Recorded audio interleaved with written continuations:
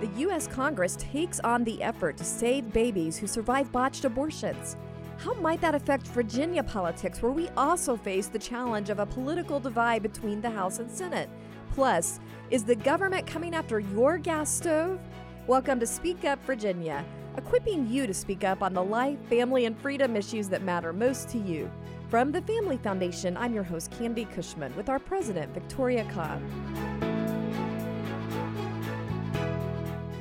Well, last week, a lot of us got to go to the Legislative Prayer Breakfast, and it was my first time to be part of that event. And, one thing that stood out to me was the fact that so many people there, leaders there, were praying in Jesus' name. And, not only do we have an administration where we have leaders praying in Jesus' name, but we have the freedom to do that. What were your thoughts?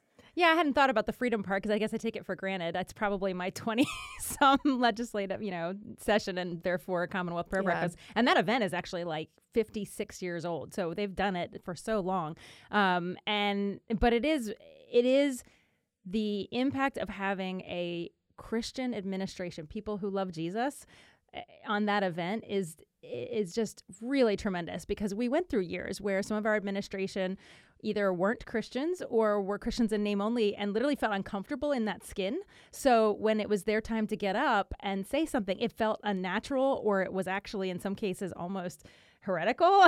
So it was really nice to have that event back to what I believe was a Christ-centered event. And do we have any idea who started the first prayer breakfast? I don't, but I will tell you, it used to be called the Governor's Prayer Breakfast up until we had a governor that was uncomfortable with prayer. And then all of a sudden it was the Commonwealth Prayer Breakfast. So he put kind of a distance between his governor office and this prayer event. So it just tells you how it has changed over the years. Yeah, and this time our governor specifically mentioned having humility in the knowledge that the complex affairs of our world are nothing when compared with the infinite glory of your kingdom. That was part of his prayer. So it's good to see the leadership of your state acknowledging that they submit to a higher authority when they kind of say we have to be humble. And actually, Lieutenant Governor Sears also just did a beautiful job of illustrating points from the Bible where there were these men or women that were used by God, but she was talking about their failings and how God gave them grace. And it was sort of like, look, we're going to not be imperfect leaders, but God gives us grace to try again. And I thought that's just so good for the people to hear that their leadership is not beyond humility. Yeah, it starts right there when they are accountable to an authority higher than themselves. There's a lot of other egregious oversteps that we can avoid. So, yeah. Well, getting into today's topic, I thought we should touch base on some pretty exciting stuff that's happening on the pro-life issues at the national level. We've been seeing all of this stuff discussed in the U.S. House. And one of the most crucial things that was happening that they were voting on was this bill called the Born Alive Abortion Survivors Protection Act. Tell us about that. Yeah, this has been an issue actually since the early 2000s, and really, it's amazing. This issue is simply about whether or not, in the case of a failed abortion and a child is actually born alive, are we going to administer medical care? And in particular, is there going to be any penalty for doctors who literally let this child die on a table? A lot of folks might remember Jill Stanek used to be one of the most notable people in this. She was a nurse that came forward in Congress and testified, this was years and years ago, about what she saw in hospitals where a baby would literally be left to die. And so this is back again, and just such an important vote. I don't think you even have to be pro-life to say, okay, once this child is born, we're going to step in. So what's amazing is just how controversial this still is in our Congress. It's really quite devastating, actually, that people would disagree with this. Because it seems like we should be able to agree that we are a pretty barbaric society if we believe in leaving children laying, that a born alive infant laying on a table to die, and yet there's debate over this. And there are witnesses that are testifying in these hearings around these bills, because they're also state level bills, and they're actually people who have survived an abortion. So they're walking around on this earth telling their story, and somehow that is not convincing, that their life isn't worthy. I can't imagine having a body, or at least, close to half of the body of U.S. government say that my life isn't worth living, that I shouldn't have been protected. Because they don't know they're accountable to God a lot of times. Back to that. But in case you're wondering how these people are justifying opposing this, let's just listen to one of those comments. Thank you, Madam Speaker. This bill is extremist, dangerous, and unnecessary. Extremist because it would criminalize doctors with up to 5 years in prison and put them in fear of providing life-saving medically necessary procedures to those who are pregnant. Dangerous because the bill has no exceptions to protect the health of the patient and no exception for cases where there is a serious fetal anomaly. All right, so this senator is claiming that this measure is extremist and dangerous because it puts pregnant women in harm's way. What's your take on that? This is such a crazy tactic that we see all the time, where someone who is holding themselves an extreme position, which is that we don't even want to save a human life after it's born, then name calls and says, no, this bill is extreme. No, not at all. This bill is absolutely at the heart of what almost every American would support. So when they defend their position, they're way outside the mainstream. But keep in mind, it's also the fact that this bill kicks in when it becomes effective is when the baby has been born. It is a separate and distinct human life. This has actually, at this point, nothing to do with what we do about the pregnant woman who may have medical care happening. I have no idea what's going on in that moment with her, but this isn't about her. That's a separate, you have two separate patients, two separate individuals. Are we going to treat both of them or just one of them? That's what that's about. Yeah, she was definitely convoluting the issue there in a really kind of deceptive way. But the U.S. House also voted through another key measure, and that is a resolution to condemn the more than 100 attacks that we have seen against pro-life clinics, churches, and pro-life organizations. And yet, once again, we see people opposing this. This is just a condemnation of violence. I'm amazed that they can politically get away with that. I mean, it would never, if something happened to an abortion center or something that is considered an entity connected to the left ideology, and Republicans did not condemn that violence, it would be the end of the world. You'd see that on every news channel. And yet these guys feel comfortable. I mean, we're not talking about approve or disapprove of their mission. We're just saying they should not have had vandalism. They should not have had a firebomb thrown through their window or something like that. Yeah, and I saw where they were trying to say that this resolution should have had something in it about abortion clinics being attacked. But, they already have federal law, right, that addresses that. We have nothing. Yes. And these condemnations of violence are about the activity we have seen lately. When they come up, when you have a condemnation of violence, it's about the recent entities that have been experiencing that. We don't loop in everything that ever gets any kind of violence. That's just not how it's done. It's about the current events. And the current events are there's a really clearly established effort to conduct vandalism or violence against pro-life centers because of their stance on life. And we've seen that right here in Virginia. Yes, we have. We had, in particular, the Blue Ridge Pregnancy Center experience this. And I will tell you, it's heartbreaking to watch people who are there to help women and help unborn babies. And you'd think that when the left accuses us of only caring about the baby, and these centers do so much for the mom, provide so many services, you'd think they could at least say, okay, they do some good work. Maybe we shouldn't, actually try to, harm them. I mean, these are ministries, a lot of times working out of churches.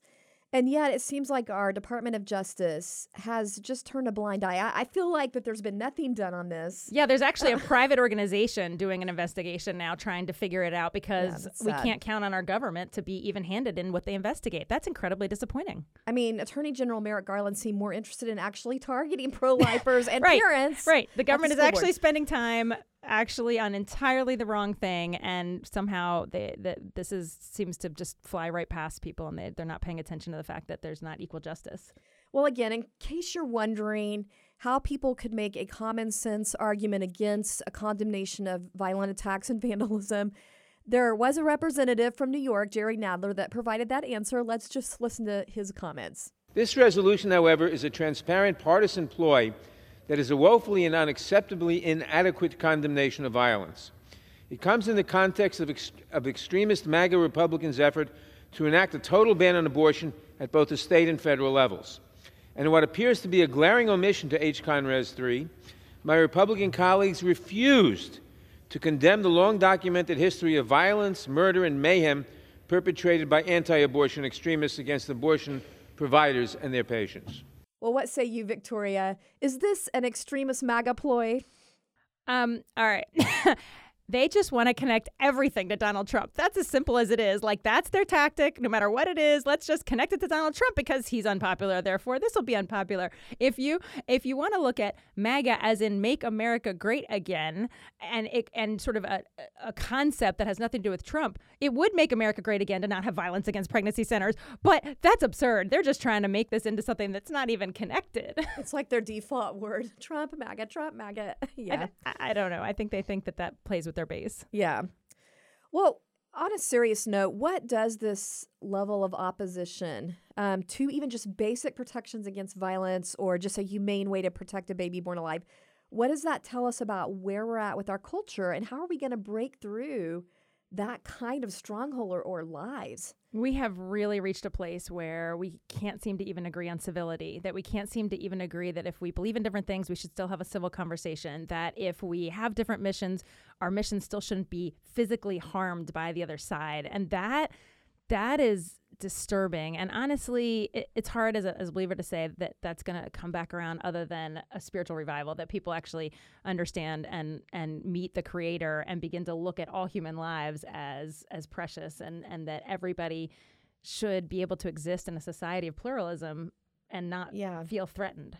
Yeah, because when everything gets politicized and we have no higher calling than really just trying to get power, I mean, this is where we land, that we can't be objective and look at an actual life principle at stake because we're so blinded, I guess, by that we have to have power and our ultimate goal is to have that control. I mean, that's kind of how I'm seeing this. I mean, both tribes just kind of run to their corners every single time. And if we have to run to our corners even when there's violence, there's a real problem. So what is your hope that we can...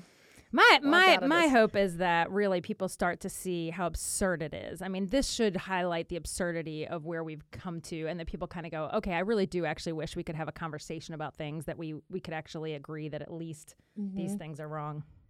Well, if you want to help us combat those cultural lies and cut through that fog and help remind people about things like the God-given sacredness of human life, one easy way you can help us do that is by sharing this show, Speak Up Virginia. Just let people know that they can subscribe on the platforms, their favorite platforms like Spotify, Apple, Google. It's very easy. And then another way that you can help is, if you haven't already, give us a review. If, when we get positive 5-star reviews, that escalates our show so that more people can find it. And that is a way that you can help educate more Virginians on what's really going on here. So thanks for listening. Well, back to our regular listening topics. Victoria, do you think we can take heart in some kind of way in the fact that this did get through at least the U.S. House with the fact that we have similar proposals, especially with the Born Alive, that we've tried to get through in Virginia? Is there anything inspiring we can take through take from what's happening at the national level? Yeah, I'm very pleased that they felt the need to bring this up early in their term, that they actually focused on this, that they got it passed through the House. We do have a struggle in the Senate and at the U.S. level, and this does very much mirror the Virginia situation. We have a House that's probably going to be pro-life and will probably put forward some good proposals, and we've seen them already filed, but we have a struggle in the Senate. So it's interesting how these things reflect each other a little bit. Yeah. Now, in our case, we have a governor that's supportive. We don't have a U.S. president that actually supports life issues. So it's maybe a little bit better in Virginia than up in Congress. And that's one thing that we can be encouraged by. When our Governor Youngkin, addressed the General Assembly on the first day of session, he did highlight his pro-life stance. So he has not backed away from that. Let's just listen to that for a moment. As we embark on the next 46 days, when it comes to unborn children, we can come together. We can choose life and choose to support mothers, fathers, and families in difficult decisions. This session, I have asked the General Assembly to come together to protect life at 15 weeks, the point when a baby can feel pain. Yeah, I was actually really pleased that the governor put that into his State of the Commonwealth address. That is actually, even when we've had pro-life governors, not something to take for granted. So I was glad he highlighted it. He put it out there. He has been aggressively saying this is what we want to accomplish. And we all know, of course, that 15 weeks is only so far, meaning there's a lot of abortion that happens before 15 weeks. We'd love to see every life protected, but he's trying to see, is there anything we can get through this General Assembly? And it's the furthest that we've gotten in several years, right? It is. It's actually the strongest proposal we've seen put in in a lot of years because we had Dobbs and, we were, until that court case, we weren't sure how far we could push the envelope. So it's exciting to see him move on that, and we'll see what happens. And for people who aren't as familiar, this is what is called the pain-capable measure, which means that they want to ban most abortions after it is known or thought that scientifically that the baby could feel pain in the womb. Right? Yeah, we think it's should be an obvious point of agreement that at the point at which an unborn child can feel pain, that it's very clear to a doctor who's doing surgery in utero sometimes, and you can see a child react to what's going on in the womb. At that point, we should be able to all agree, okay, at least then we're going to make sure that that child can't be aborted.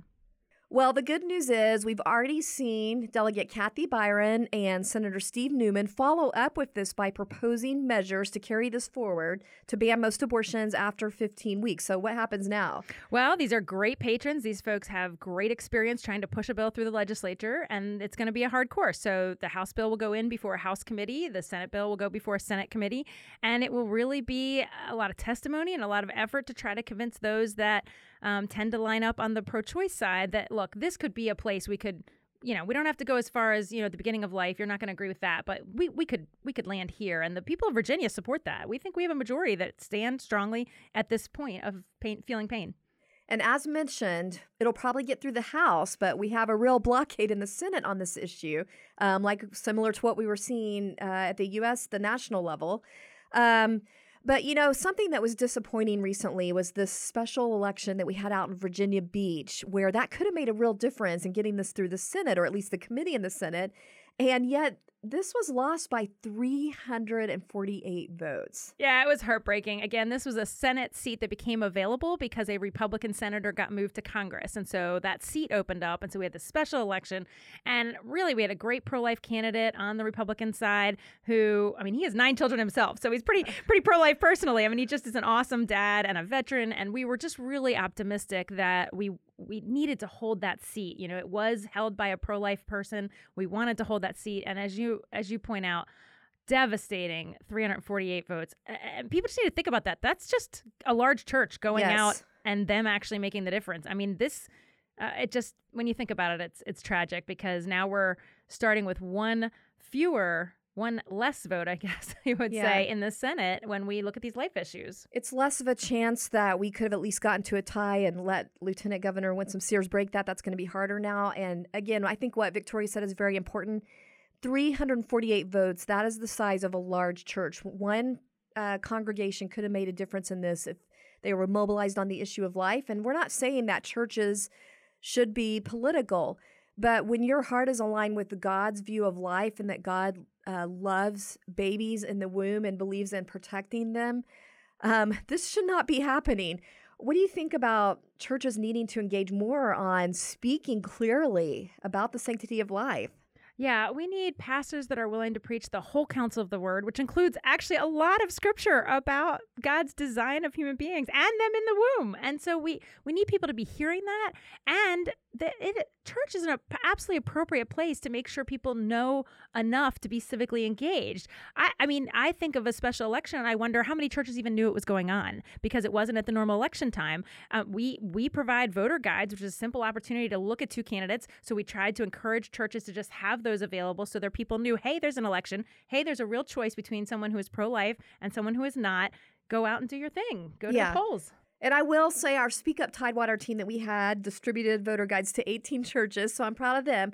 But there's another opportunity that's very important coming up. If you want to get your pastor engaged in just understanding how this is so important, this is a great opportunity. On February 1st, Defending Life Day at the Richmond Capitol, we are going to have a pastor's breakfast. It starts at 8 in the morning at the Greater Richmond Convention Center. Tell us a little bit about that and how people can get their pastor involved. Yeah, we have a easy place on our website. You can just click on a banner that's about the pastor breakfast and they can go get signed up. And really, our goal is just to speak specifically to pastors. What their role is in this whole movement is a little different than everybody else. And so we just want them to come out and it's just going to be a wonderful time of fellowship and then just a moment where we kind of collect together before we go and engage at the rally later that day. Yeah, and I think Gary Hamrick. Gary Hamrick will be, many people have heard of Cornerstone Chapel up in Loudoun County. He's been a very engaged pastor, so he'll be speaking. And also Bishop Wooden, who is with the Church of God in Christ. And that denomination has taken a denominational stand for life,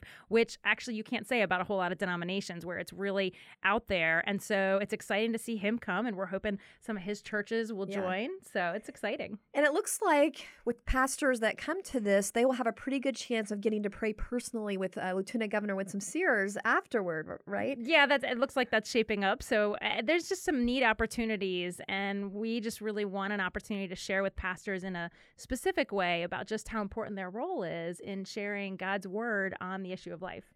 Okay, and the other thing you can share with your pastor in your church is the March for Life also happening at that day. So as Victoria mentioned, there's a rally at noon, and then we're going to march around the Capitol. And this is important because it's the first major event in the state, pro-life event in the state post-Roe. So it's an important time to come out and communicate that now it's up to the states to decide whether they'll protect life, and that we need to speak out on this and let people visually see that we're not giving up on this issue. Yeah, the ideal scenario is a pastor comes down with his congregation. He goes to the breakfast. His congregation can go to something that's basically a pro-life briefing, and they can go meet with their legislators in the morning. And then we all come together, and we have this rally and this march to make our voices very, very clear with the legislature. Well, it's that time again. Time for our Inconceivable Moments Award. This is where we're featuring examples of the absolute lunacy and craziness that happens when cultural leaders try to give guidance completely apart from biblical principles. And we're calling this the Liberals' Most Inconceivable Moments Award.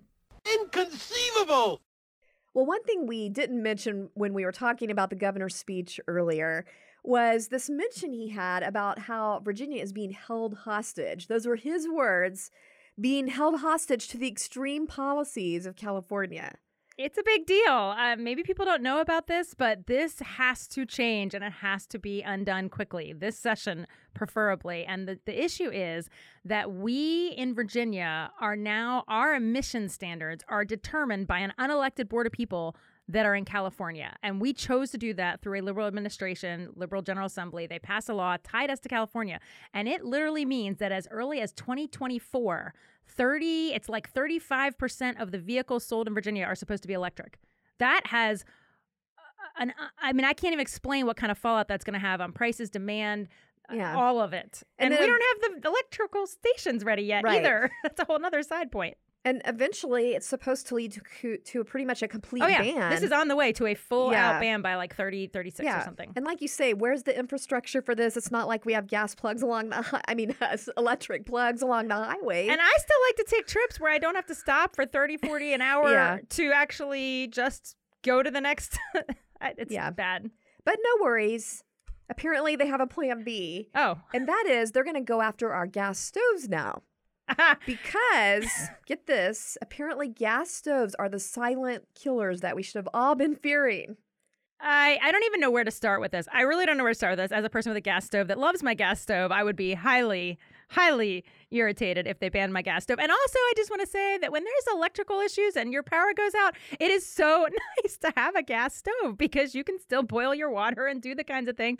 I can't comprehend how they get to this point where they try to do that. But according to the Washington Post, a Biden administration bureaucrat on something called the Consumer Product Safety Commission said that they were considering a ban on gas stoves, or at least limits on the fumes that they can generate or whatever. So anyway, it does seem like maybe since they initially announced that they got enough kickback, the commission has kind of walked it back a little, if I'm understanding that correctly. But, you already have cities like New York and LA and these other places talking about the same kinds of bans in certain homes and apartments. So I didn't know you had a gas stove. Oh, yeah, I love my gas stove. So apparently Victoria's guilty of polluting her family. I had no idea. Apparently, these criminal gas stoves produce dangerous pollutants that conflict with the recommendations from the EPA, otherwise known as the Environmental Protection Agency. Plus, along with that, apparently gas stoves are now a form of political discrimination.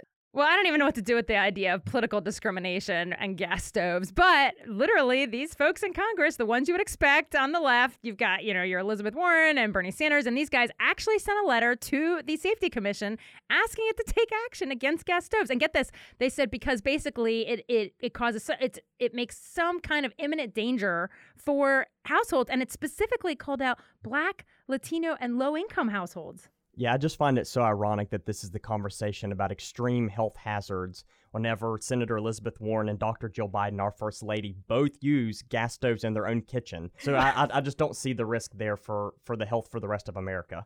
It's so nice of them to pay close attention to every other household. Well, and they have the space for ventilation. Yes, I guess that's the issue, right? Their houses are big enough to handle it. And for those of you who aren't used to hearing Eli, he's our I just said Eli is our gas. I just said grassroots. He's our grassroots. Oh my gosh. Eli is our gas manager. Had gas on the mind there, sorry. So he's our grassroots manager. And he has documented photo evidence of gas stoves apparently in these leaders' homes, the Biden leaders' homes. So that's ironic, but also I think it's just a little condescending. That we seem to be implying here that low-income households, low-income families do not have the common sense to figure out their own gas utilities. I mean, as well as, ethnic households, can they not figure out ventilation? I mean, I feel like that's discriminatory. I would be so offended if I were in a category they called out and made it sound like I couldn't manage my own household. And actually, I saw a stat that said the fire injury rate was 4.8 times higher in households with electric ranges than households using gas ranges. Yeah. So I'm not even sure if they know what they're talking about, let alone, they should be picking on certain groups of people. Yeah, and I'm not really getting what the sudden big danger is when I think these stoves have been in existence for over 100 years. I think money's the driver. There's something, they always just have these, all of a sudden, some product, something has to be, and, it's either, something out of climate change or it's some kind of, it's just ridiculous. There's no way this is some new threat that all of a sudden needs to come on the radar. Well, what they're saying is that it emits things like nitrogen dioxide and other particles. But I just have to say, I've been highly entertained how this has been playing out on Twitter. I just want to mention a Texas congressman, Ronnie Jackson, who is a doctor, by the way, and he had this to say. He says, "I'll never give up on my gas stove. If the maniacs in the White House come for my stove, they can pry it from my cold, dead hands. Come and take it." So as someone from Texas, I really appreciate that spirit of that comment. And then there's this response from AOC. She says, "Did you know that ongoing exposure to nitrogen dioxide from gas stoves is linked to reduced cognitive performance?" So again, I just think that kind of encapsulates the whole condescending tone. But they don't of the worry left. about marijuana decreasing.